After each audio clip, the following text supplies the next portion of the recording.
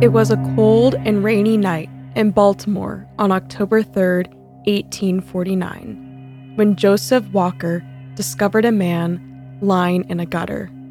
He was delirious and dressed in shabby second-hand clothes.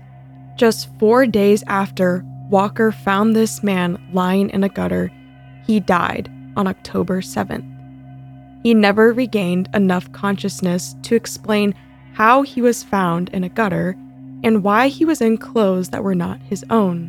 In those 4 days before he died, he suffered from fits of delirium, crippled by visual hallucinations. Although this man was not able to explain what happened to him or how he ended up in this situation, he was able to utter one word: Reynolds. A name of someone that to this day we do not know. This man was Edgar Allen Poe, one of the most famous American poets to date. This is Great Men Back Then. I'm Lauren Scott on Radio Free Hillsdale 101.7 FM. Poe was born in 1809 and is best known for his poetry and short stories, particularly his tales of mystery.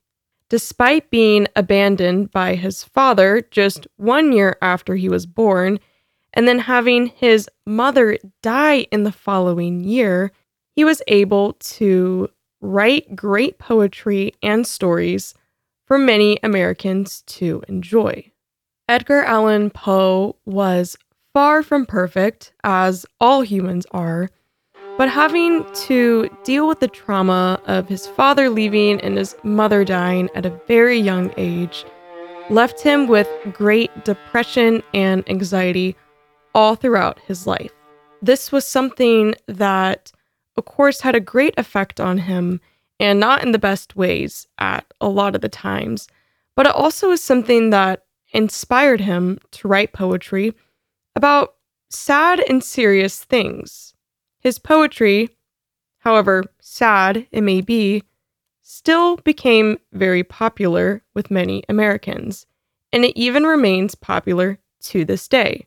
Since I am arguing that Edgar Allan Poe is a great man because we still study his poetry today, I will show you some of The Raven by reading it aloud. I only have time to read a few stanzas, for this is quite a long poem, but I hope you enjoy the few stanzas that we have time for today. The Raven by Edgar Allan Poe. Once upon a midnight dreary, while I pondered, weak and weary, over many a quaint and curious volume of forgotten lore. While I nodded, nearly napping, suddenly there came a tapping, as of someone gently rapping at my chamber door. "'Tis some visitor," I muttered, tapping at my chamber door. Only this and nothing more. Ah, distinctly I remember, it was in the bleak December, and each separate dying ember wrought its ghost upon the floor. Eagerly I wished the morrow, vainly I had sought to borrow from my books surcease of sorrow, sorrow for the lost Lenore. For the rare and radiant maiden, whom the angels name Lenore, nameless here forevermore. And the silken, sad, uncertain rustling of each purple curtain thrilled me, filled me with fantastic terrors never felt before, so that now to still the beating of my heart I stood repeating, "'Tis some visitor entreating entrance at my chamber door, some late visitor entreating entrance at my chamber door.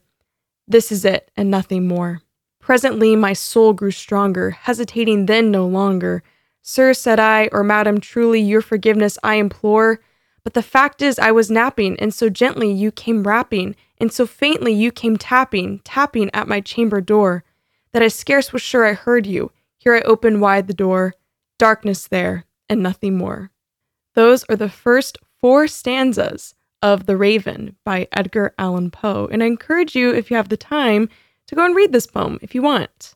Now, it is because we still read Poe's poetry today that I argue he was a great poet and a great man.